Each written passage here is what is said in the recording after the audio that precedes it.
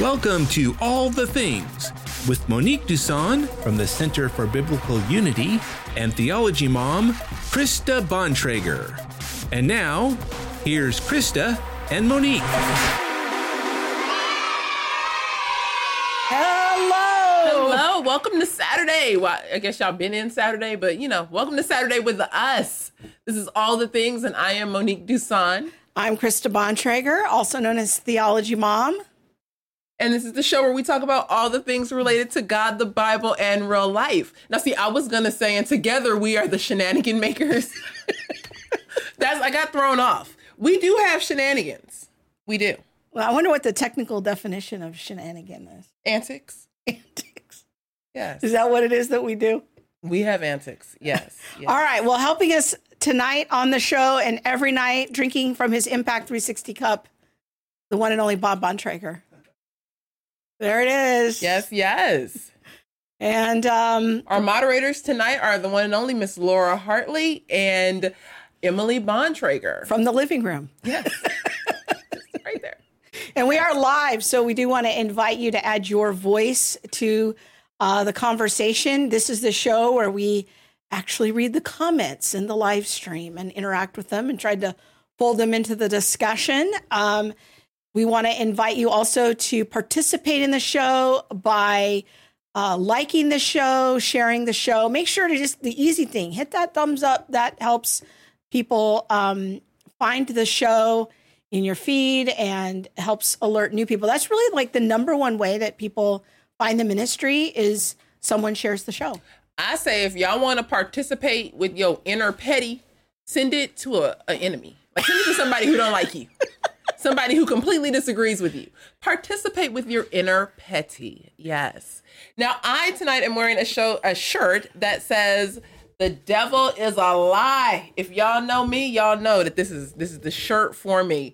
And it was sent to me. We both have one. I should have worn mine. We have matching shirts. Yeah. From our volunteer, Stephanie. So thank you very much. She got it like off Etsy or something. Yeah. So, and you can help support the show by checking out. I'm sorry, I'm like thinking about four things at once. Girl, bring it back. Yeah, I know.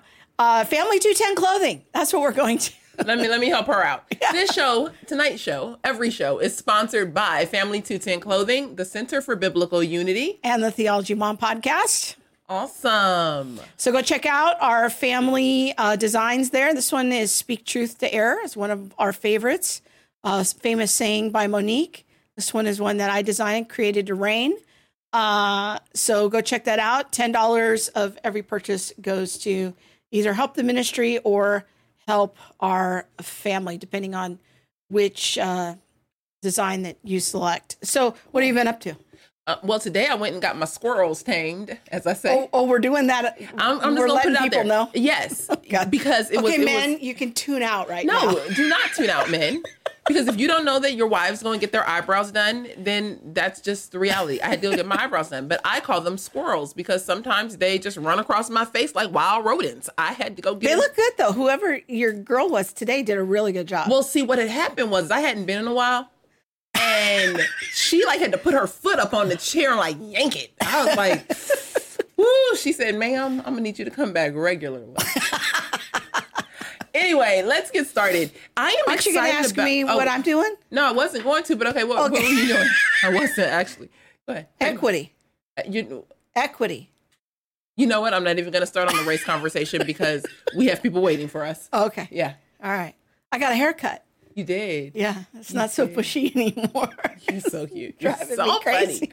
Okay, people, we are sorry. Let us bring things back. Okay. I'm excited about this show because, gosh, we are talking about pro-life and being pro-life and answering the questions that come up in regards to pro-life issues. How do we do that? And I remember... I know you have a whole setup. I'm not going off script. I know I'm not going off script because I can see the stress in your face. But I and you guys should know my story by now. I was completely pro-life. Pro-choice. Pro-choice. I'm sorry. I was completely pro-choice.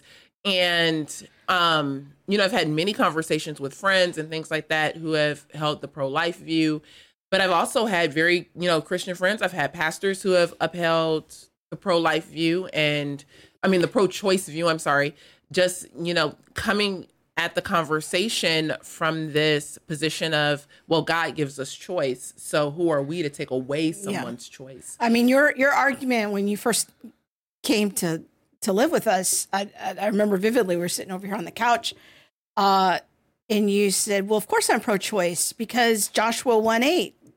It says 1:8. Yeah, it says, choose you this day. Be strong and courageous. Choose you this day who you will serve. And you said, so God likes choice. So therefore I'm pro-choice. I thought, this is the most peculiar argument I've ever heard, but I was trying to keep a straight face. You did not keep a straight face.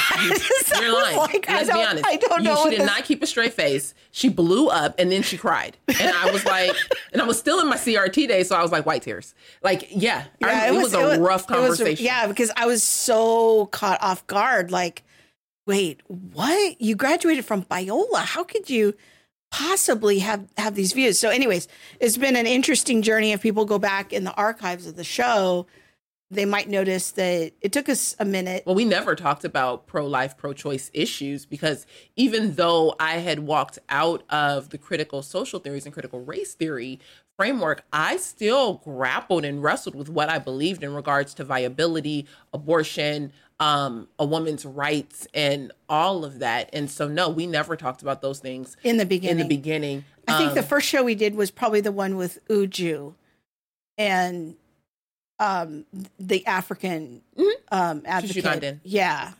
And that was kind of a step forward. That was a definite step forward, and I still even struggle with that show. Yeah, but I'm excited because, and I invited, like on Facebook, I invited friends to join this conversation so that they can have some of their questions answered. Yeah. Because, I realized that I was in a huge error. And, repentance and all of that. But it's like, how do you now articulate this? Yeah. How do you, fight for this? But go ahead. So this is the third show that we've done since the Roe decision. Yeah. And the idea for this particular show kind of came to me because we had a commenter who came on Instagram and wanted to help you understand the biblical case for abortion. They really wanted to have a phone call with you about it. She did. And I thought, that's an interesting idea for a show. So, but I'm not that holy. So I usually don't decline like a conversation. If somebody says, hey, can we talk about this on the phone? I'll normally say, sure, let's go ahead. I am not that holy. Now my position is very, very strongly pro-life. Yeah. And I was like, I don't know if that conversation would end well. Yeah. So I think this will be a great follow-up to the shows that we've done. We did one with Katie Faust. We did a show with our friend Dr. Chris, who's a OBGYN, a pro-life OBGYN. So today we kind of have a living legend on the show, Dr. Scott Klusendorf.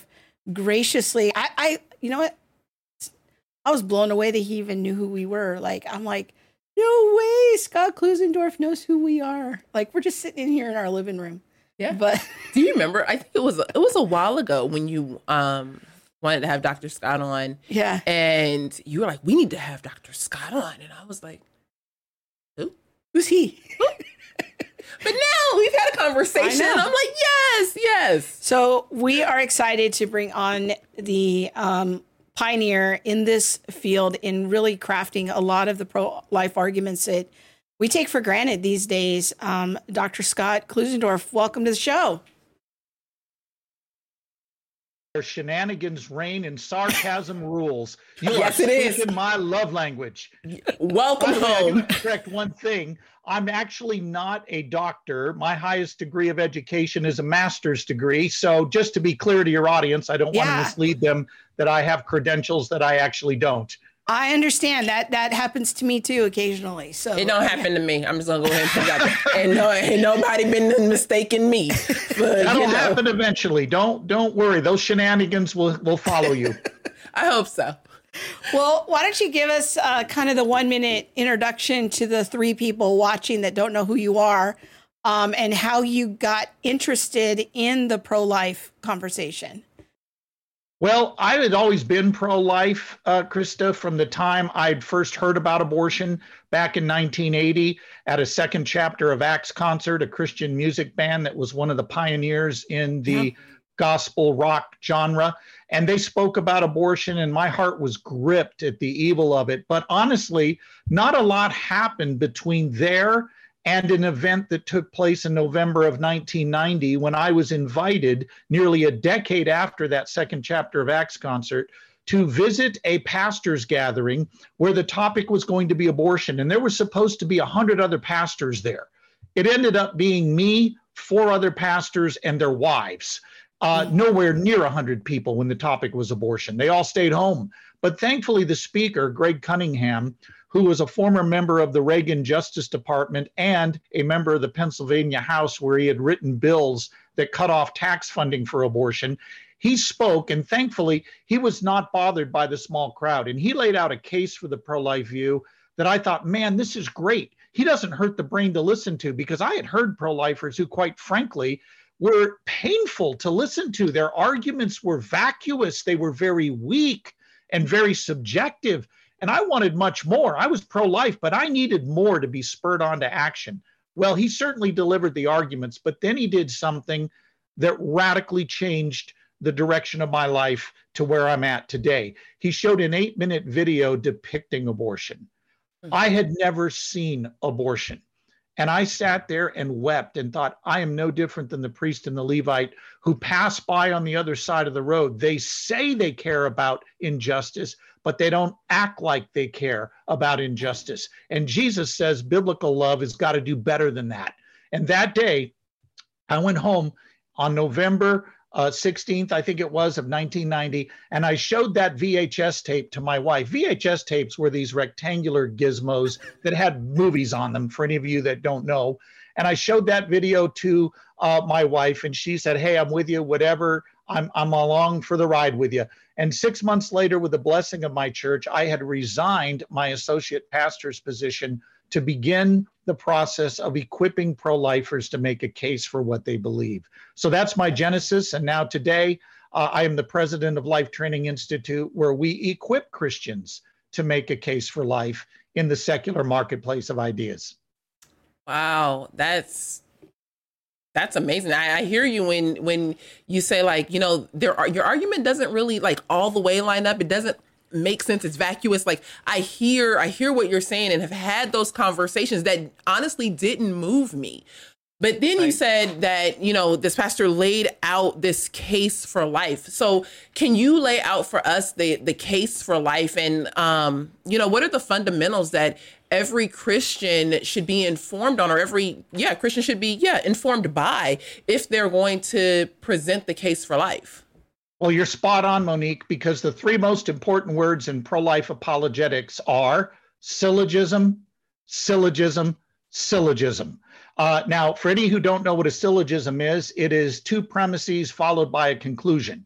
And hopefully that conclusion follows logically. The pro-life syllogism or argument goes like this. Premise 1, it's wrong to intentionally kill an innocent human being. Premise 2, abortion intentionally kills an innocent human being. Therefore, conclusion, abortion is wrong. It's wrong to intentionally kill an innocent human being. Abortion does that. Therefore, it's wrong. Now, pro-lifers defend that syllogism with science and philosophy. We argue from science that from the earliest stages of development, from the 1-cell stage, Monique and Krista, you were both distinct, living, whole human beings. You weren't part of another human being like skin cells on the back of my hand. You were already whole living members of the human family, even though you had yet to grow and mature. And there was no essential difference, to argue philosophically, between you, that embryo, and you, the adults that you are today, that would justify killing you back then. Differences of size, level of development, environment, and degree of dependency, which we'll return to later, are not good reasons for saying we could intentionally kill you then, but not now. Now, that 1-minute defense I just gave you of the pro-life view can be defeated one of 3 ways, and only one of 3 ways. First, you can show that the conclusion does not follow logically from the premises, meaning the argument is invalid, its structure is bad. Or you can show that one or more of the premises are unsound, untrue, meaning the argument fails the soundness test. Or you can show that the terms are used in an unclear manner. Outside of that, that argument stands. The problem is that when it comes to addressing the actual pro-life argument, almost everybody changes the subject. And we cannot, as pro-lifers, let that happen. We've got to stick to our syllogism like glue. That's why I said the three most important words are syllogism, syllogism, syllogism. By doing that, you bring people back to the fundamental case that we're arguing, and you don't allow them to change the topic. That's really good, because I want to encourage everyone, even if you have to come back to this at some point, rewind it, write it down, memorize it, because you never know when you're going to be put on the spot. In fact, we have a short clip here of a Christian who was put on the spot in front of 11 million viewers.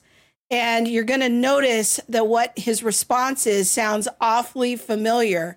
We're going to see Seth Dillon, who is from the Babylon Bee, on the Joe Rogan show recently. And I'm going to have Bob play some highlights from that exchange. And we're going to play it all the way to the end, because I think Joe Rogan's shift by the end of the conversation is kind of interesting. So let's check that out.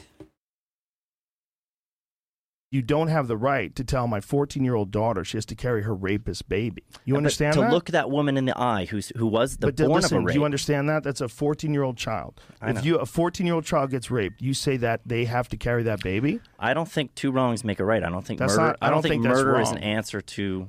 I don't think murder fixes a rape.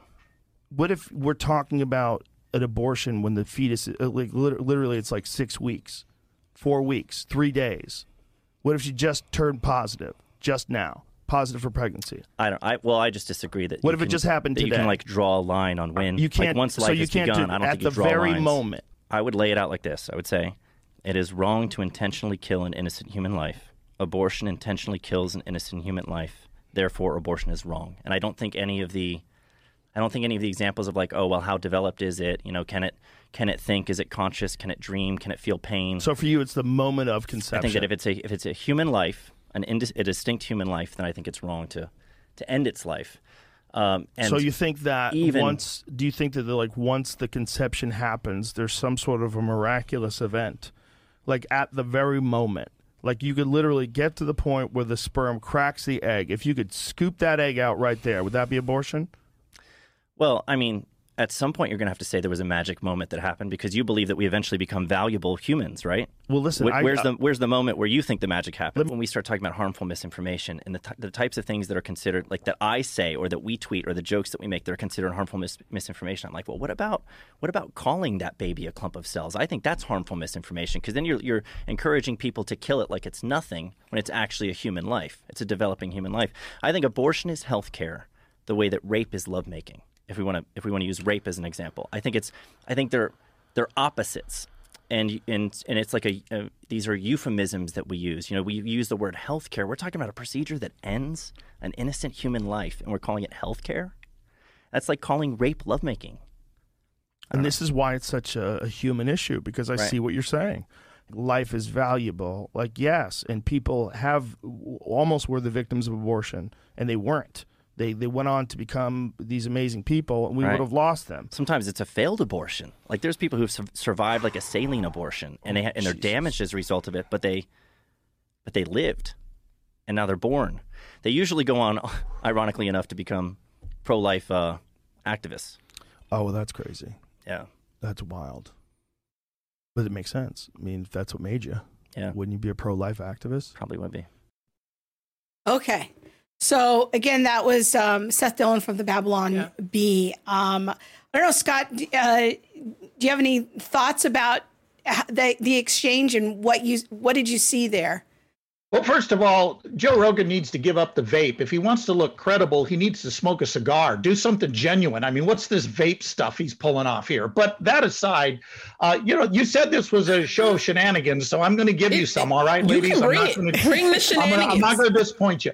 I thought Seth did a terrific job on that interview. The whole thing, he did very well. Notice how he framed the issue around a syllogism. And he kept bringing it back to, is this a good reason for intentionally killing an innocent human being? And that's what forced Joe Rogan, I think, to start to shift. You could see the visible shift in the way he was responding. And when Seth said to him, okay, look, everybody's drawing a line. And what Rogan was trying to do is reduce this to the religious or the mystical or the magical. No, it's science. From the earliest stages of development, the unborn are distinct, living, and whole human beings. If he wants to refute Seth, he has to refute the syllogism, has to refute the science. Instead, he just tried to push it to being something beyond the realm of rational inquiry, that somehow we have to just punt to mysticism here. No, we don't. And Seth did a real good job pulling it back to what's the real issue. Yeah. Gosh, it makes me think of the camp. I was at a camp recently where some of the people there were strongly advocating for abortion. And, one of the arguments was, well, people are too poor to, bring their babies to term. And so not knowing that this was actually, the syllogism or the way to do it or things like that, my partner who I was with was, he brought up the fact that we don't kill innocent lives simply because they're poor. Right. And notice their argument assumes the unborn are not human. Would anybody suggest killing 2-year-olds because the checkbook doesn't balance at the end of the month? No, they only advocate killing unborn humans because they're assuming the unborn aren't human. They're begging the question, meaning assuming the very thing they're trying to prove. Look, hardship doesn't justify homicide. When human beings get expensive, we don't get to kill them. The argument only floats if you begin with the question-begging assumption that the unborn are not human. But the entire abortion debate turns on the question, what is the unborn? Hence, they're simply assuming what they're trying to prove. Wow. I want to go back to Seth's kind of side comment about the magic moment, because I think in my experience with pro-choice people, this is an effective tactic that I've used. And Monique and I had this conversation, which was, well, okay, if you're going to say the unborn is not a human person, at what point do they become a human person? At what point do they become valuable? Is it some magical thing that happens when they come out the birth canal? Is it some other moment? So walk people through the sled argument that you mentioned earlier, because I think that helps to begin to break down that issue. Well, the purpose of the sled argument is to show that although there are differences between you, the embryo, and you, the adult, those differences are not morally relevant in a way that would justify intentionally killing you back then as an embryo. So there's a difference of size. There's your S in the SLED acronym. You were smaller as an embryo. But since when does body size determine value? Shaquille O'Neal, the former Los Angeles Lakers basketball star, is a foot taller than nearly everyone hearing this broadcast right now. But it doesn't follow that he's more human and valuable simply because he's bigger. Body size doesn't bestow value. L, that stands for level of development. Sure, you were less developed as an embryo. And again, our response here should be, so why does that matter? And if I could just pause for a moment, forgive me for preaching. Too often, pro-lifers and pro-life Christians in particular allow our opponents to make claims that we leave unchallenged. If I claim that body size or level of development is what gives me value, I have the burden of proof, not you, the listener. So we are always within our epistemic rights to say, well, why does having body size or why does having a certain level of development suddenly transfer me from being a non-human, non-person we can intentionally kill to a valuable human being that can't be killed? They've got to give an argument for why those differences matter. And this SLED acronym shows that they don't matter. So body size doesn't determine value. Level of development, sure, you were less developed as an embryo, but again, so what? 2-year-old girls don't have a reproductive system that's developed, but we don't think we can intentionally kill them simply because their development isn't finished yet. By the way, development continues long after birth. I speak to teenage audiences all the time, high school students, and I remind them that they are less developed than their parents. They are less developed than their parents physically, and they're less developed than their parents intellectually, which of course comes as a complete shock to many of them. But the reality is you don't reach your intellectual peak till your mid-40s. Body development doesn't bestow value. E stands for environment. Where you are doesn't determine what you are. How does a journey of 7 inches down the birth canal suddenly transform you from non-human, non-valuable thing that can be killed to a valuable human being that can't be? You've got to argue for how a change in location makes a difference. Of course, that leads to the next thing. People say, well, the unborn are too dependent. So D stands for degree of dependency. Yes, the unborn are dependent, but simply pointing that out isn't a justification for killing them.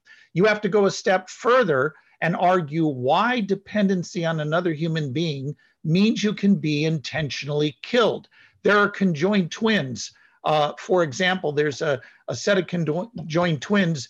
I can't remember their names. I'm going to have to think about them. They're known as the Henschel twins, and I think they're known as Abigail and Brittany. And they are joined literally at the hip, and they are now in their early 30s. The press has followed them through 3.5 decades.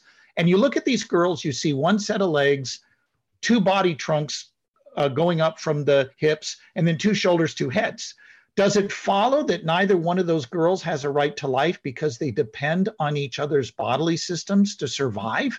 In other words, size, level of development, environment, meaning where we're located, and degree of dependency are not good reasons for saying we could kill you then, but not now. And what typically happens is people just invent arbitrary lines, magical moments, like Joe Rogan pointed out, that suddenly bestow personhood. But we should always ask, why is that level of development necessary and decisive? Why is it value giving? They need to argue for it, not merely assert it. And we can always then press back and say, oh, you say it's consciousness that matters? What do you mean by consciousness? Do you mean actual consciousness? Because that rules you out when you're sleeping. Or do you mean having an immediately exercisable capacity for it, which would mean you're safe when you're sleeping, but not when you're in anesthesia having surgery? Or do you mean merely having a natural capacity for consciousness? Well, that would protect you while you're sleeping. It would protect you while you're having surgery. But guess who else it would protect? The unborn, because even without immediately being able to exercise consciousness, they do have the natural capacity for it in virtue of the kind of thing they are. So these are why these arguments that are based on magical moments ultimately fail. They can't tell us why that particular threshold has meaning. Go ahead. Well, no, I'm just sitting here thinking of like how many arguments that I've put forward from the place of viability. Yeah. And, like how all of that can break down if the SLED argument is true. You know what I mean? Like the viability argument then gets thrown out of the window and you have to go back. That was a critical argument for you. Viability was big. And so it's big for a lot of people, Monique. And here's the thing. Viability does not measure the value of the fetus. It values the state of our technology. A child in a state-of-the-art hospital in New York City is viable at 22 weeks. A child in Bangladesh who is born prematurely at 36 weeks may be in real trouble because there's not medical technology to assist that child. So think about the absurdity that follows from saying that viability is what gives us our value and a right to life. Suppose a woman is pregnant and she's traveling from JFK, John F. Kennedy Airport in New York City, to Bangladesh. I'll go ahead and stick with Bangladesh since I brought it up. And she's pregnant. She's 22 weeks pregnant. Is her child a human with value and a right to life as long as the plane is in New York airspace? But the minute it enters Bangladesh airspace, her child goes from being human and valuable to being non-human and non-valuable, but then goes back again to being human and valuable when the mother flies home. I mean, these are the kinds of absurd things that follow from trying to draw the line at viability. And then there's the whole other thing we can point out too, related to where we're located and our degree of dependency. We now have surgery techniques that we do on unborn humans where the child is removed from the womb. Mm-hmm. The defect is corrected at, say, 22 to 24 weeks, and then put back in the womb where the child is born naturally at 40 weeks. Does that child go from being non-human while it's in the womb to briefly being human and valuable while it's outside having surgery, but then back again to being non-human and valuable, and we can kill it once it's put back in the womb? I mean, these are just absurd consequences that follow from drawing these kinds of lines. I'm just, yeah. Is that helpful? It is. It's super helpful. You know, I had a conversation with a couple people over the last few days, and even just looked at things like, well, if it's not a human person, if the life is not alive, why, if we kill a pregnant mother, is, the murderer now guilty of 2 counts of murder? Even if you're on your way to have an abortion, if you don't make it to the abortion center because you got in a car accident or somebody killed you or whatever, that person is now going to be up on 2 counts, not just 1 count. And so just even looking at like that discrepancy, my brain is just going in a bunch of different ways. But well, no, you're pointing out something very powerful to use with people. We call this cognitive dissonance. And you're right. Look, a woman is on her way to an abortion clinic to have the abortion. She has an accident with the doctor who's going to kill her child 10 minutes later. If he harms or kills her child, he is criminally negligent in, I think, something like 31 states. I mean, this is craziness. Yet if she makes it to the hospital and the child is killed there, I should say the abortion clinic, and the child is killed there, no problem. This is the craziness of defining human value subjectively, which is what our postmodern culture is doing. Yeah. Well, I want to walk us through a couple of biblical passages because I don't think enough conversation happens around this, because we're seeing the growth and surgence of, more progressive thought, even coming into many of our churches. And so yes. I want to put forward a couple of common arguments. And again, this was prompted by a commenter who came on our Instagram account, responding to our show with Dr. Chris, the OBGYN. So and this is was this commenter trying to using the Bible to make a case for abortion. And I have to admit, this was new for me. I hadn't heard these arguments before. I'm like, oh, okay, this is interesting. So then I had to kind of look into what this was. So let's start with Genesis 2:7. In fact, I have a little meme here that's been going around to help us that I've seen many progressives posting that's just supposed to silence pro-life people. So Bob's going to put it on this screen here. Forced birth extremist, which maybe we can break down that kind of wording. My religion says you can't have an abortion. Me. The Bible says life begins at first breath. Clumps of cells don't, I think they mean breathe, air in the womb. Genesis 2:7. He breathed into his nostrils the breath of life, and it was then that the man became a living being. Forced birth extremist looks like Pikachu with his mouth open. I've seen this meme everywhere. Yeah, so here's my response to it. I agree. Every human being that God creates directly out of dirt is not a living person until God breathes air into them. I quite agree. Now, my question for the critics is this. Were you created that way? Did God create you directly out of dirt? If not, your entire argument collapses. It's just complete foolishness. But beyond this, would that be a category error? Would that be that type of fallacy that's a category error? Complete category error, category error. And not only that, it would justify killing newborns. I mean, newborns do not always breathe immediately upon exiting the womb. Let's say it takes a couple of minutes before they can get that child breathing, or maybe 30 seconds. It would follow from this argument it's okay to slit the child's throat immediately upon exit from the womb, because after all, it hasn't taken its first breath. But there's a third problem with this, and this is the scientific error with their argument. The unborn do, in fact, breathe in the womb. Just the mode of breathing changes. Instead of taking air directly through the lungs, they take it through the umbilical cord, through the mother's bloodstream. So oxygen is still being transferred. It's just switching the mode, like switching from AC to DC. Yeah, I think I want to have you also comment on the rise of this phraseology of forced birth, that we are now forced birthers. This is something I'm hearing with, more recently and increasing frequency. What's your take on that phraseology? Let's go back to our three key words: syllogism, syllogism, syllogism. Suppose we are the worst people in the world. We are forced birthers. We are not pro-life. We are simply pro-birth. We hate every child that's born once he's born. We only love him until he's born. And we hate women. We want to persecute women. Suppose all of that is true.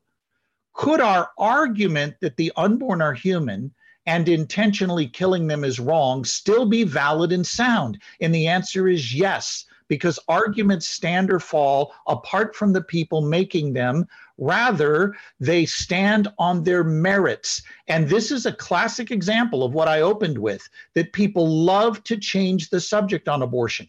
They don't want to refute the argument. They want to refute the person by attacking them and kind of characterizing them as some kind of evil thug. It will not refute our argument. Now, I'm so quite happy to be... Would that be an example of like a ad hominem type of fallacy? It's ad hominem fallacy, exactly. Yeah, so reframing it, forced birth extremist, that we're not going to respond to the actual argument. We're going to have this diversion we're going to tactic. call you names. We're going to call you names. So the best response we can give is to say, look at them with a bit of sarcasm and say, well, maybe I am and maybe I'm not a forced birther. How does that refute the actual argument that I made? You've got to refute my argument. Otherwise, you're just calling me names. That's not going to get us anywhere. And sometimes we literally have to narrate the debate for the person and say, I made a syllogism. I made an actual argument for my view.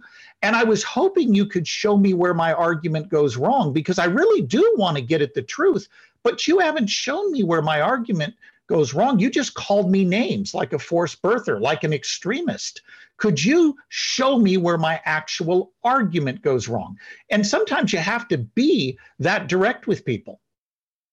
I think, two things that are coming to me right now is, one, people actually have to know how to argue and the skills of argumentation and debate in order to be able to do that. It's a really important skill that I don't know many people have. And so this is super helpful for us to be thinking about, like, how are you having this conversation? What are ways that you might need to help someone along in thinking about this? But then too, I kind of feel like, some people get called names and the whole thing just falls apart. They can't handle being called a name. Like, sometimes you're just going to have to, buck up and know that the names are going to come. The conversations are going to be hard. Inevitable. Yes, it's inevitable. And buck up, Buttercup, because this is the time that we're in, and you can do this. You can put forth a solid argument on behalf of the unborn. Well, I think that's where Seth Dillon's example is so great. Do you notice like how calm he stayed under pressure? Yeah. Yes. Like he wasn't getting confrontational. He was just very calm. He wasn't getting upset. He just kind of kept staying on his one point of, if the unborn is a human person, if it's wrong to kill a human person, then, abortion is murder and is wrong, So I think that is a good example for us of being prepared, staying on the point, not getting distracted by all of these other accusations, charges, rabbit trails, you know, all of that. Syllogism. Yeah, it's a good lesson. Keep coming back to it. Do not let them change the subject. They have to show that your argument is invalid, is unsound, or equivocates. If they cannot do one of those three things, they have not refuted your argument. And here where I'm going to say a little side comment and kind of tie this into our very common conversations that we have related to the critical social theories, because logic, the laws of logic, looking at fallacies, this whole area of knowledge is being recast right now as a product of whiteness. Right. That this is an artifact of white culture, white thought. And I think that for us as historic Christians, we have to understand that these are important principles that we cannot allow to just be flushed down the drain as part of the race conversation. We've got to also stand for the transcendence, the transcultural application of things like the laws of logic and that sort of a thing. I don't know, Scott, if you want to comment on that, but that's sort of a side issue. I'm really glad you brought this up. It's actually not a side issue. It is primary to the threats we face right now. Look, on critical race theory, we have thrown epistemology out the window. Epistemology is a big word, but it means how we know things, how we justify our beliefs. And on critical race theory, we've thrown out traditional knowing with what's known as standpoint epistemology. And standpoint epistemology says that arguments are not evaluated on their merits. They're argued, or I should say, they're evaluated based on the standpoint of the victim, the alleged victim. So if you happen to be a white male, you are an oppressor. You have no points at all to argue your case. In fact, all you can do is be silent and practice self-negation. However, if you happen to be a minority woman who also happens to be a lesbian, who also happens to maybe have had an abortion, you have standpoint to make your case, and the rightness or wrongness of arguments is evaluated on standpoint rather than the arguments themselves. This throws reason into the toilet, and we cannot stand for this. We absolutely have to oppose this new epistemology known as standpoint epistemology. We have to come against it and say, no, we're going to stick to logic. Look, a black female who makes the same exact pro-life arguments that I do, and they do, her case is not going to be any more logically sound or valid than my case. It just means the spokesperson is different. And we have to stick to evaluating arguments based on their merits. Yep, it's argumentation based on social location. Yeah. That's exactly it. We say truth knows no color. Like capital T truth. If it's true, it's true, regardless of the color you are. And so that's why we can have a conversation with Scott as a man talking about women's issues, because there's this whole thing like, well, a man can't talk about abortion because he's not a woman. That's all part of the same stream of thought. It is. And the snarky part of me, if I were going to engage in shenanigans, that's a new word. It's not a new word, but a word you've reminded me of. If I were being snarky, when somebody says to me, you're a man, you can't even talk about this, I'm tempted to say, well, how do you know I'm a man? I mean, in today's world, do you really want to assume that? This is the age of Caitlyn Jenner, people. But anyway, arguments don't have gender. People do. And oh, by the way, if no man can speak on abortion, we should have done away with Roe v. Wade 50 years ago because it was decided by 9 men. So this whole argument is just bogus. Okay. All right. Let's go do another biblical argument here. I want to look at Exodus chapter 22. Bob, you got to interrupt the shenanigans. Well, I'm trying to keep it going here. All right. All right. So we got Exodus 22. This is another very popular passage in the abortion conversation where people see some wiggle room for the pro-abortion case. So I'm going to read this for our podcast listeners. It's starting at verse 22 of Exodus 21. Yes. If people are fighting and hit a pregnant woman and she gives birth prematurely, but there is no serious injury, the offender must be fined whatever the woman's husband demands and the court allows. But if there is serious injury, you are to take life for life, eye for eye, tooth for tooth, hand for hand, foot for foot, burn for burn, wound for wound, bruise for bruise. So I think the idea here is that there's some wiggle room on the value of the woman versus the value of the fetus or the unborn. Yeah, so what they're trying to do here is argue that the Bible places a lesser value on the unborn offspring than it does the woman. And of course, the context here is two guys are duking it out, they're fighting, and they inadvertently collide with a woman who's pregnant, who's standing by. And in their accidental encounter with her, they trigger a miscarriage. Now, two particular versions of the Bible, the Jerusalem Bible and the Revised Standard Version, translate this text that if the fetus is harmed, there's only a fine. But if the mother is harmed, the lex talionis, the law of retribution, applies. Eye for eye, tooth for tooth, burn for burn.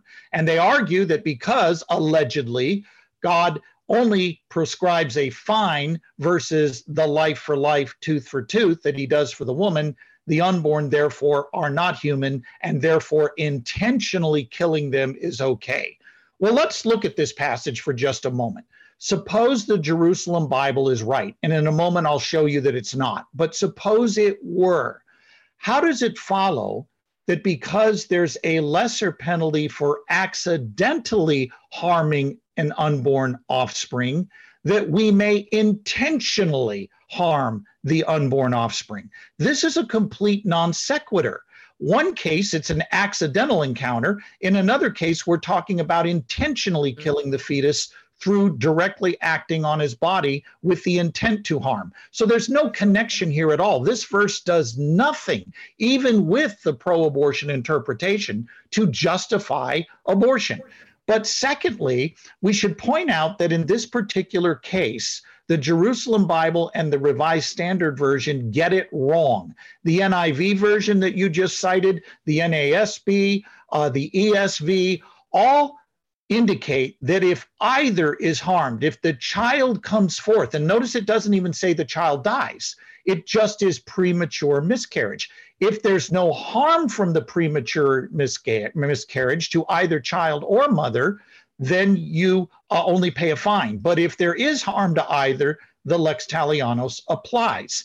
And read in the original Hebrew, that's the translation, that's the meaning of the text. It is only those two other versions, the Jerusalem Bible and the Revised Standard Version, that get it wrong. So if you read it in the original text, and according to the majority of translations today, Exodus 21 does nothing to prove the unborn aren't human. Now, one other thing I might say, a few verses prior to this particular passage, in the same chapter, a master unintentionally kills a slave. Now, we know it's unintentional because a period of 3 or 4 days goes by before the slave dies from his injury. But this master is beating his slave, and when the slave dies unintentionally a few days later, the master is not penalized. There is no lex talionis that applies. Do we want to argue the slave was not human? I mean, this is what follows from trying to bend scripture to make it fit our view. Very good points. Very helpful. Yeah. I want to go to a couple of comments here.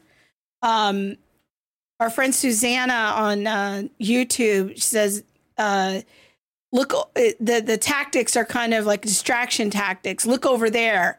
Not here. This is a distraction technique. That's often what happens. Candy is a Canadian listener. She says, yeah, when I've had this conversation, I just get that you're a religious nut. You can't legislate your religion. And I'm like, when did I ever bring up my religion? And I think, Scott, that goes to your point about the importance of making the scientific case. Syllogism, syllogism, syllogism. Let's suppose I am religious. Okay. Arguments are either sound or unsound, valid or invalid. Calling an argument religious is another category error, like, as my friend Frank Beckwith points out, asking how tall is the number 5. You've got to do the hard work of actually refuting the pro-life argument. Calling us names, calling our arguments names are dismissals. They're not refutations. Very good. Go ahead. My brain, I'm just. I know you're processing. I can tell you're processing a lot. Lots going in there. Did you want to read anything from Facebook? Any comments from CFBU? I don't think so. I'll look, but you can go ahead. Okay. So there's been a question that's been kind of lurking in the background of our whole conversation that I want to make sure that we cover while we have you here. And that is understanding how the terms person or personhood and being a human often come into this discussion because in some contexts, those two terms that we kind of use synonymously as meaning the same thing have been pulled apart and actually have two very different definitions. This is a very important issue for people to be aware of as they're making their case, because I've seen progressive Christians often use this differentiation between being a human and being a person. So maybe, Scott, if you can talk us through that a little bit. Well, I always want to ask when I hear this, have you ever met someone who was a human but not a person? Now, those listeners with teenagers may say, I think we need to have a discussion about that. But seriously, have you ever met a human that wasn't a person? And who bears the burden of proof when that claim is made? If I'm going to claim there's a set of humans over here that we can set aside to be killed because they're non-persons, but there's another set of humans over here that are persons that we can't kill, who bears the burden of proof at that moment? Well, I do if I'm going to make that claim. So right away, I think pro-lifers need to realize they don't need to get defensive here. They're not the ones making that claim. Their critics are, and the burden of proof is on the critic who's making the claim that there can be such a thing as a human. So the claim, just to clarify, the claim is that a fetus can be a human, right, but it might not yet be a person. That's correct. And personhood is something to be achieved or gained at some magic moment. Right. And my claim here is that they bear the burden of proof if they're going to make that claim. If they're going to claim there can be such a thing as a human who's not a person, that the unborn are human, but they're not persons, they've got to argue for why or how that's even possible. But let's take it a little further. Notice the standards they use for determining who is a person and who isn't. First of all, they're always arbitrarily selected. Consciousness, why is that decisive for being a person? Viability, why is that decisive for being a person? The ability to interact with our environment, why is that decisive? They need to argue for those things, not merely assert them. And they don't argue for them, they simply assert them. But secondly, notice that these things they pick out as decisive prove way more than they want them to. Newborns are not self-aware. They do not have a sense of seeing themselves exist over time. Is it okay to kill newborns? At least people like Peter Singer and Jeff McMahon and others in the academy are willing to bite the bullet and be consistent and say, yeah, our argument justifies killing newborns and maybe in some cases even toddlers. At least they're willing, but your average person on the street doesn't want to go down that road at all. They want to draw this arbitrary line at birth and say, until birth, it's not a person, it's only a biological human. But then thirdly, look at this. What does this do to human equality? If our rights are based on properties that none of us share equally and that may come and go in the course of our lifetimes, then it follows that those who have more of those traits are more human and valuable than those who have less. For example, are we all equal in terms of our physical ability? I mean, I can tell you at age 62, I can't play basketball like I could at 42 or 22. I can still shoot the three, but I'm just too slow to get open. But if Planned Parenthood is right, that physical development is what makes you a person, and you have more of it than me, then it follows you have a greater right to life than me, and human equality is out the window. If we say it's self-consciousness or self-awareness that gives us value, and you have more of it than me, maybe you had more coffee before the show than I did, so your synapses are firing on all cylinders. I don't know. But if self-consciousness or self-awareness is what gives us value, and you have more of it than me, it follows you have greater rights than me, and human equality is out the window. The pro-life advocate has a much better argument. We are endowed with dignity as persons. In other words, our value, our personhood is not achieved through performance, because those performance traits come and go and none of us share them equally. Rather, it is based on our common human nature. All human beings, from the earliest stages of development until natural death, have a nature that bears the image of their maker, and that's the foundation for human equality. And that human nature doesn't come in degrees like viability or self-awareness. You have it from the moment you begin to exist. The only question is, how much can you express your traits? It's not a question of whether you're human and valuable in the first place. That's really good. You know, the human versus person argument makes me actually think about slavery and the argument that that slaves weren't human persons, or you know, the question of are they black were humans, but not persons, or you know, the back and forth argument, and how much value did a black person have because of potentially not being a person but being a human and things like that. And it seems like this argument has just progressed to a different set of human beings.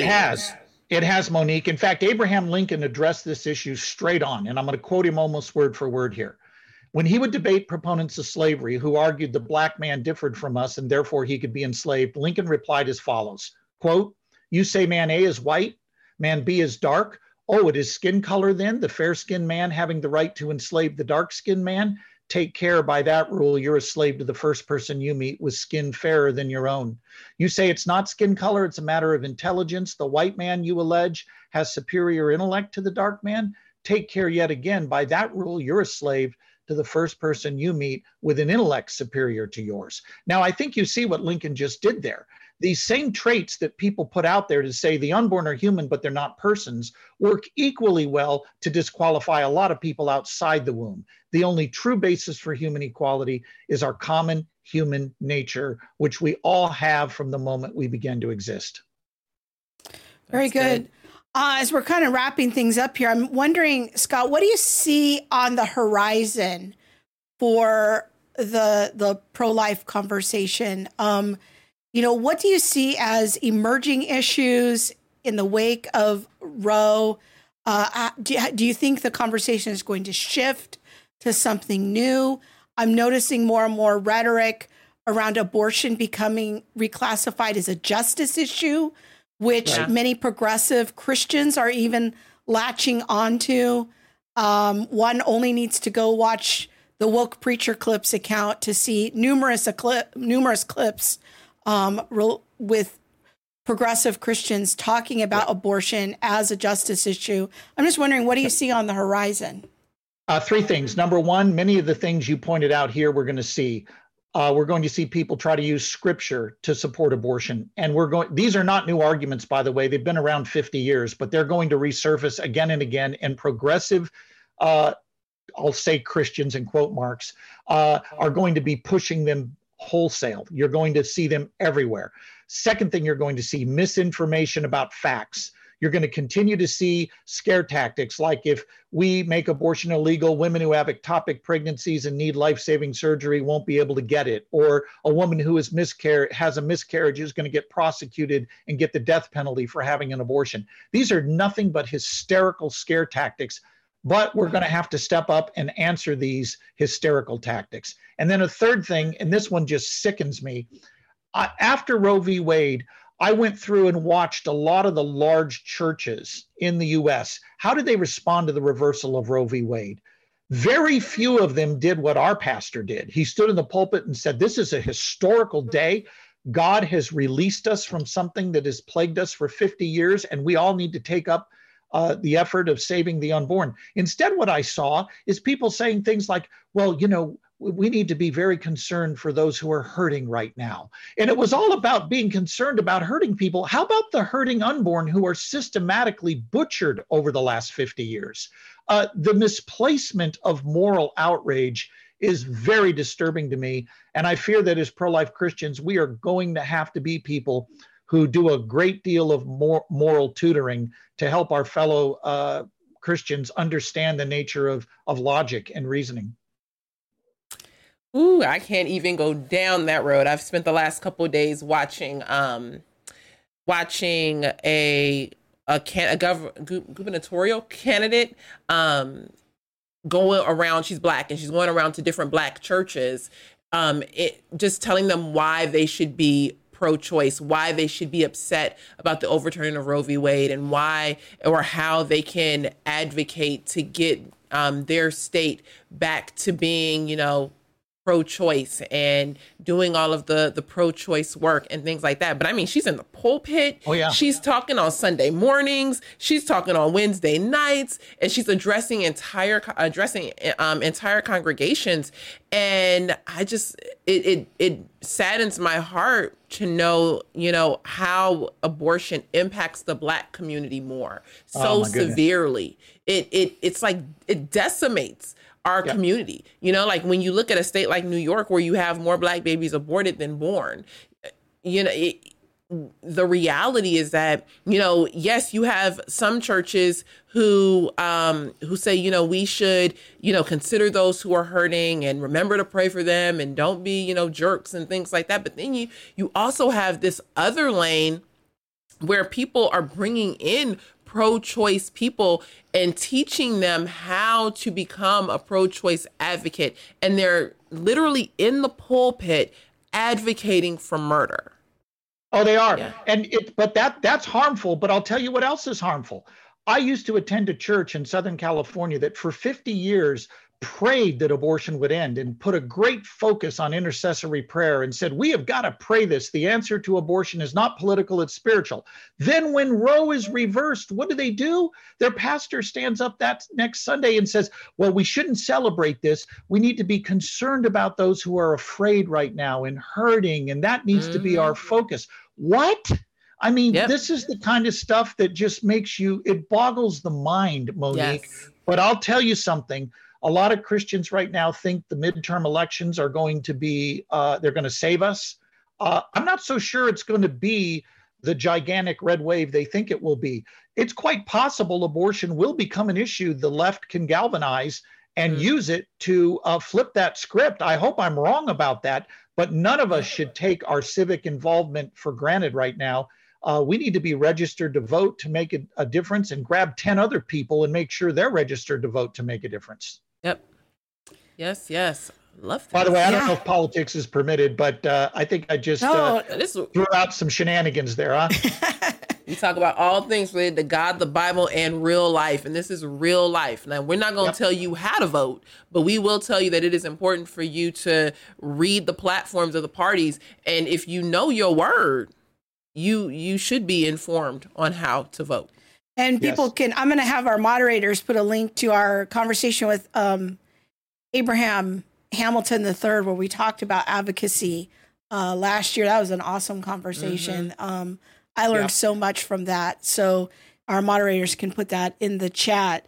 We'll wrap it up here. I got a couple of quick comments on YouTube. Susanna says, if a mentally disabled adult is human but isn't a person, that would mean that eugenics then could be justified. Would similar arguments apply for the mentally disabled? Yeah, this is Lincoln's point. You can't restrict your victim class. You try to say, I'm only going to apply personhood arguments to blacks, or I'm only going to apply personhood arguments to the unborn. No, it ends up dehumanizing people outside your intended victim class. And there's a lot of people outside the womb that have the cognitive development of a cow. Does that mean we can intentionally kill them? Would we take a 2-year-old who's a Down syndrome and slit his throat in the name that he's not really a person because he can't function with self-awareness and he doesn't value his existence over time? I mean, this is what follows from these kinds of arguments. And here's the question I love to put to people. Name one time in human history, just one, where we segregated human beings from human persons where it ended well. It never ends well. It always ends in genocide. Very good. Yep. Once again, I want to connect people to your ministry. Why don't you tell us about your website and how people can follow you and all of that? Well, two things. If they want to take a deep dive into the ethics of abortion, they can go to Frank Turek's site, Cross-Examined. And next January, I am doing a course, a 10-week course for a certificate where we will take a deep dive into the thinkers on the other side. And I would suggest they consider signing up for that course at crossexamined.org. Second thing, our website is prolifetraining.com. prolifetraining.com, and they can get resources on us. If you want me to speak at your pregnancy center banquet, I do a lot of those. If you want me to come do a seminar and train your church, happy to do that. These are the kinds of things we do at LTI, and it would be a joy to partner with any of you. Very good. Well, thank you so much. And I want to mention your book really quick here. We've had the Case for Life on your lower third tonight, but I want to make sure that people can continue that conversation and get more equipping through Scott Klusendorf's book, The Case for Life, Equipping Christians to Engage the Culture. There's no finer discussion than you're going to find on the topic than that. So go check that out as well. So thank you so much for doing this. For them to do, because, you know, some of your listeners may have been taking notes faster than broke people at a Dave Ramsey seminar while I was talking, and they may have been thinking, how am I going to keep up with this guy? That's right. The reality is the book covers everything we've talked about, including the theological arguments. Excellent. Thank you so much. I've appreciated the conversation. It's just, for me personally, it just helps me to continue to grow as I'm like confidently outside of the pro-choice situation, but just hearing, you know, ways in which you can put forth the argument and things to think about. It's been super helpful. Well, thank you, Monique. And let's not forget those three key words. They are syllogism, syllogism, syllogism. All right. Thanks, Scott. Thank you, ladies. God bless. All right. That was really good. I learned a lot. Yes. And just such an honor to be able to talk to somebody of Scott's caliber and his expertise. You think you're ready to be pro-life now? I'm getting there. Okay. I'm going to pray for you. I'll pray for you. No, it's good. And I'm just glad to be able to bring these kinds of quality conversations to our listeners. All right, we're going to hear from our friends at Impact 360. We'll see you in 1 minute for another segment and to wrap up the show. Change isn't going to come just because you want it to. Change comes because you are intentionally taking steps to making that change. I aspire to be someone who continues to build bridges with other cultures and who cultivates a community that's healthy and honoring to the Lord and life-giving. Now, after the program, I feel like I know what my purpose is and I know what I want to do going out into the world. And had I not had this time to step back and just kind of be patient and be still and just listen, I don't think I would have had that same clarity. In this world, it's kind of like in a scream contest. Who can scream the loudest and who's going to listen to that person yelling the loudest? And that person should be God, but he's not yelling, he's calling us. My hope going forward to interact with culture is to tell people like, hey, like, be still, listen to this guy is calling you. He's calling you home. All right. We're going to be at Impact 360 later this year again. Yeah, October. Some shenanigans and fun. Yes. You know who was at Summit, I think last week, was Scott Klusendorf. Oh. I think I saw a picture of him at on Instagram that he was we were at. there 2 weeks ago. Yeah. Yeah, right? Yeah. So it's awesome being able to... How is this our lives that we get to hang out with these kind of people? Because God is gracious and good. Man. Just gracious and good. But I was going to say, it's awesome being able to share such important information with young people. Yeah. You know, it really just helps to, you know, answer their questions and hear how the current reality, this current world that we're living in is impacting them. Yeah. So, yeah. All right. So you have segment 2. Yeah. So it's all you, boo. So we were on the phone a couple of days ago with somebody from a major Christian ministry, and they're kind of more in the secular space than we are. I don't know who you talking about, but okay, I'm gonna follow. I'm back. Go ahead. So, she asked a provocative question that I thought would be kind of fun to have an interactive segment here at the end of the show. Was she says, you guys talk a lot about unity from a biblical perspective. She was asking the question, what is it that unifies us from a secular perspective? Mm-hmm. And so I was thinking about this question because, when I was a kid, there were certain noble ideas that were involved in, what does it mean to be an American? That there were certain core ideas that united us no matter what our family background was, no matter where we came from. And that, and I was just curious, and I would love it if people put it in the chat, just thinking about what is it that ought to unite us as Americans. It's not, what's going on over here? Is that your earring? My earring just fell out. It just left. I don't know. It just crawled away. But what are some of the ideals, the noble ideals of being an American? We don't talk about this. Like, I don't hear a lot of conversation in the popular culture of, hey, these are kind of the 10 noble principles of what it means to be an American historically. Like, there's so much grievance talk today.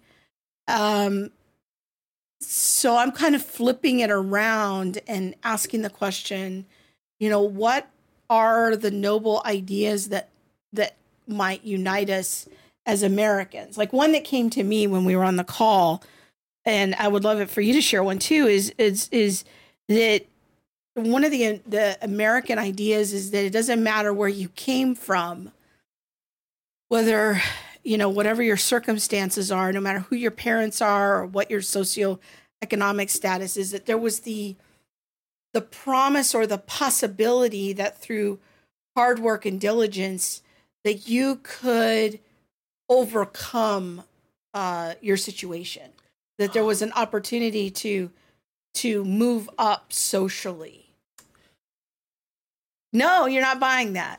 It honestly makes me think about, what is the lie that, and this is it's a roundabout kind of way, but, what is the lie that many Americans have bought into that has allowed us to become separated? Because I don't want to talk about the grievances. No. I'm not talking. It's not a grievance thing. All right. Because I think that there are many immigrants to America that would buy what you're saying. We want to be here because when you work hard, you can become whatever you want to be.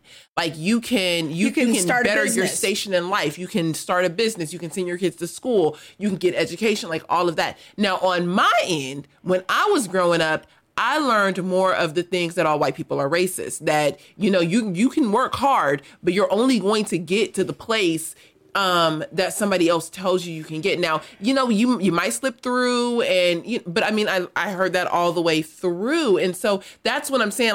Like, yes, I do think that there are unifying principles about America. I just think that at some point a lie slipped in and was able to create a chasm. I agree. And so I'm trying to reflect on what the nobility is, not the grievance. There's so much energy around the grievance these days. I'm trying to ask a different question. I hear what your question is. It just makes me, that's the question that came to my mind of, like, if I was growing up, because you say growing up, this is the principle that I always heard. And so I'm trying to think of, like, growing up, what was that unifying principle that I heard as being an American? Well, I heard a lot about being an African American and what that meant for my community. But the larger construct of being an American wasn't something that was really instilled deeply into me. I was I didn't leave being an African American. I'm still an African American, but I have a larger appreciation of being an American, having lived overseas, having changed, some of my worldview and things like that. But to say, you know, I just grew up with this huge appreciation that, you know, we can all pull ourselves up by our bootstraps. I was, you know, more or less told that this whole bootstraps myth was, you know, just for one group of people. And yet, isn't it interesting how you and all your... I call it a myth today, or then, sorry. I'm not saying that, you know... But isn't it interesting how you and all your siblings have transcended the situation, you know? Mm-hmm. You've all left the hood and have jobs and are sustaining yourselves. You know, my brother's a fireman. He does well for himself. He's a fireman and a nurse. Yeah. Like, who does that? He's amazing. Yeah. So, I don't know. So let's. Auntie Linda said. Look at some YouTube comments here. She says, Jeff maybe Davis you were lied says, to back then. Work hard and you can achieve more than you thought. Yeah, I think that definitely is one of the noble ideas of being an American. The only thing that limits you is yourself. Candy, like, I would wonder as a Canadian, what is your impression of what the American dream is? Like, that's something Americans, we don't really talk about anymore, is like, what's the content of that? What is the American dream? What was it when we were growing up? Hard work, creating something that did not exist previously. Yeah. I'm going to have to, maybe I'll do that on Off Code. We can talk about what was the divider that kind of separated out this conversation, because I think that would be an interesting take. Because do I believe that America offers, you know, opportunities that most other countries don't offer? Is there something wonderful about being in America? I wouldn't want to live anywhere else. And I have, you know, traveled, but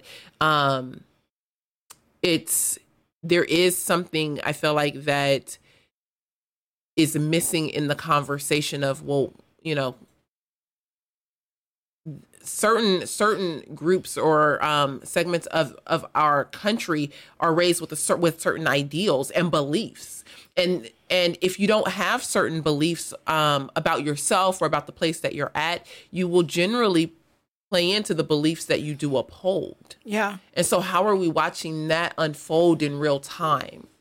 Candy asked if we watched Uncle Tom. Yeah, we watched Uncle Tom 1 and 2 we watched Uncle Tom 2 last night. Mm-hmm. She's going to... Uncle Tom 2. She has had a big announcement about Uncle Tom for Off Code, so I won't spoil that. But yeah, there's something coming. The American Dream apparently was a part of the Black community rhetoric, but then it changed. I think that would, like you said, make it interesting. Candy. Yes.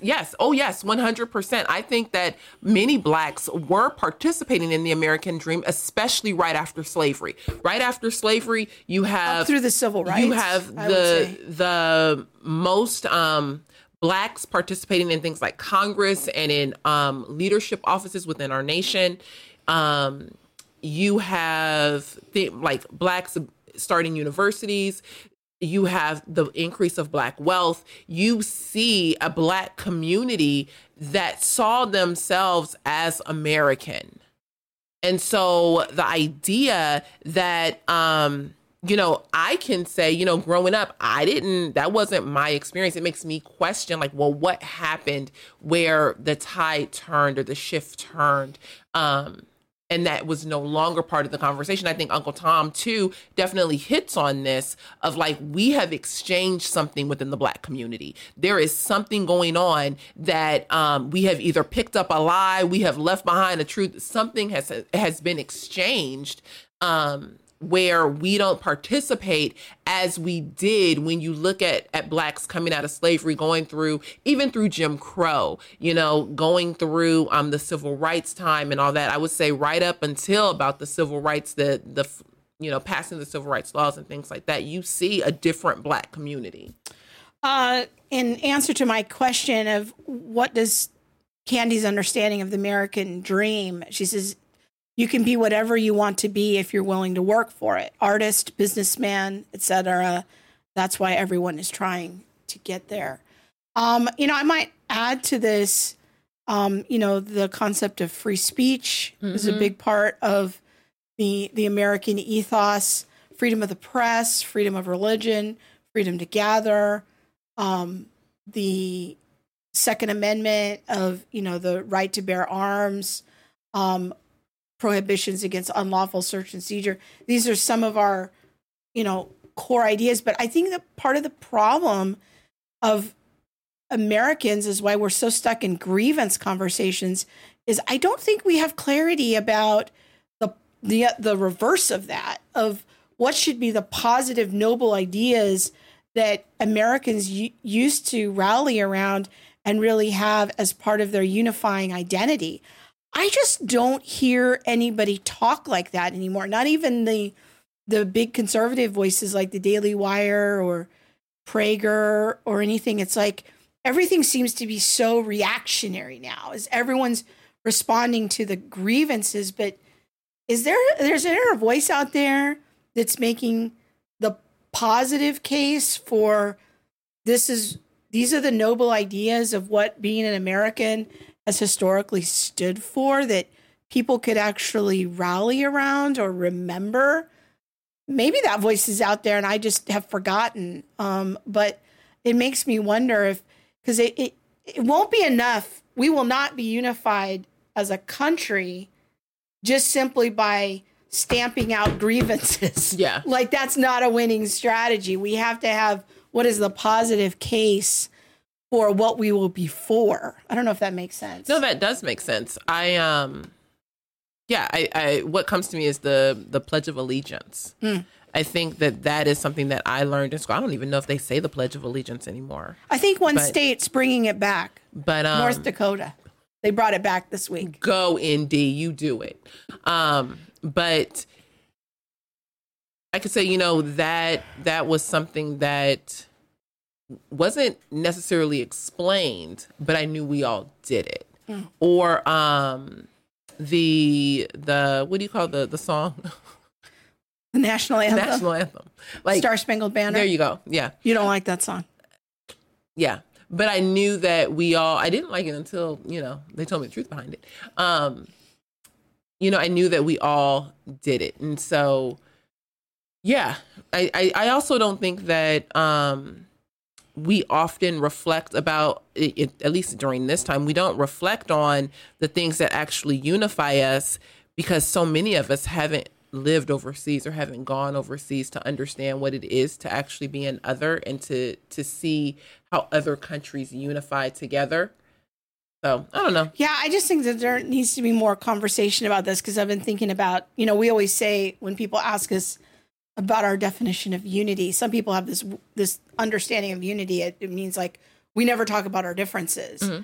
And that's not how we approach it. We say like any group of people can be unified over any topic. Mm-hmm. Like I'm still trying to create the cake community. Yeah, the love of cake. Yes. So she made a cake last night. If you want to join the cake community, just let me know.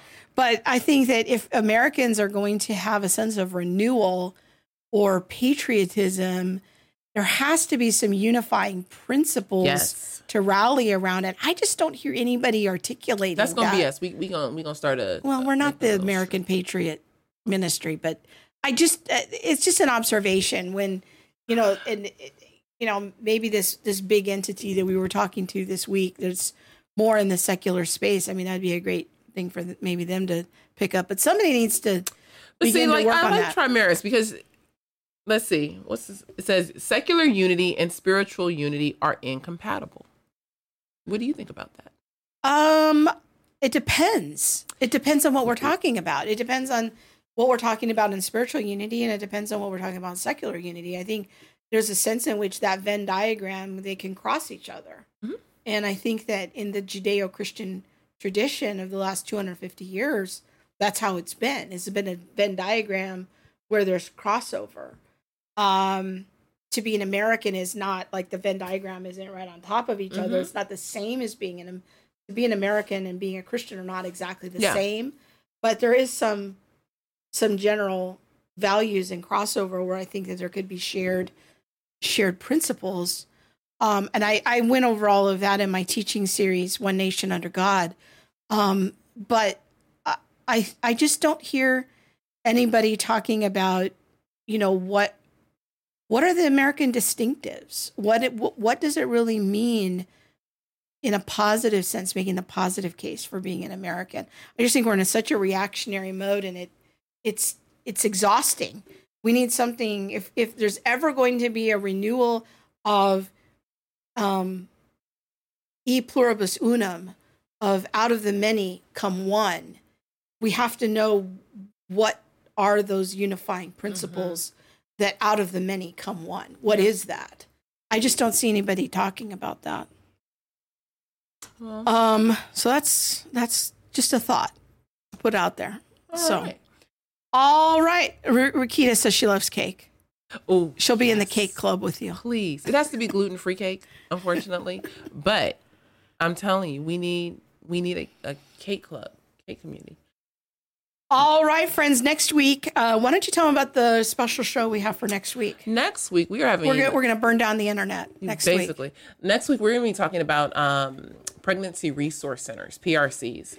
And that'll be the fourth show in post Roe v. Wade, just looking at different aspects of, what does it mean post Roe v. Wade? And so looking at pregnancy resource centers, are they beneficial? Do they offer confusion? What really happens, in a pregnancy resource center? I have done a little bit of research on PRCs, and I have been astounded by what I've found. And I have a lot of questions. So you don't want to miss that show. So it's going to be a very special guest. We got connected with through our friend Katie Faust. Mm-hmm. And if you thought Katie was fire, wait until this guest. She ain't mixing no words. But her name is Laura Clausen. She is a woman who lives in Canada, and she started an organization called Choice for Two. And so that is going to be our show next week. Yes. So we're talking about PRCs. What are they? Best practices, and some surprising information that I think was surprising for us in our research. So we will look forward to that. We will see you then. Good night and God bless. Good night. Thanks for listening to All the Things. Be sure to subscribe to our website at allthethingshow.com and find us on YouTube, Facebook, Instagram, or wherever you stream your podcast. Be sure to hit that subscribe button and the bell so you'll receive alerts when we post new shows. We'll see you next week.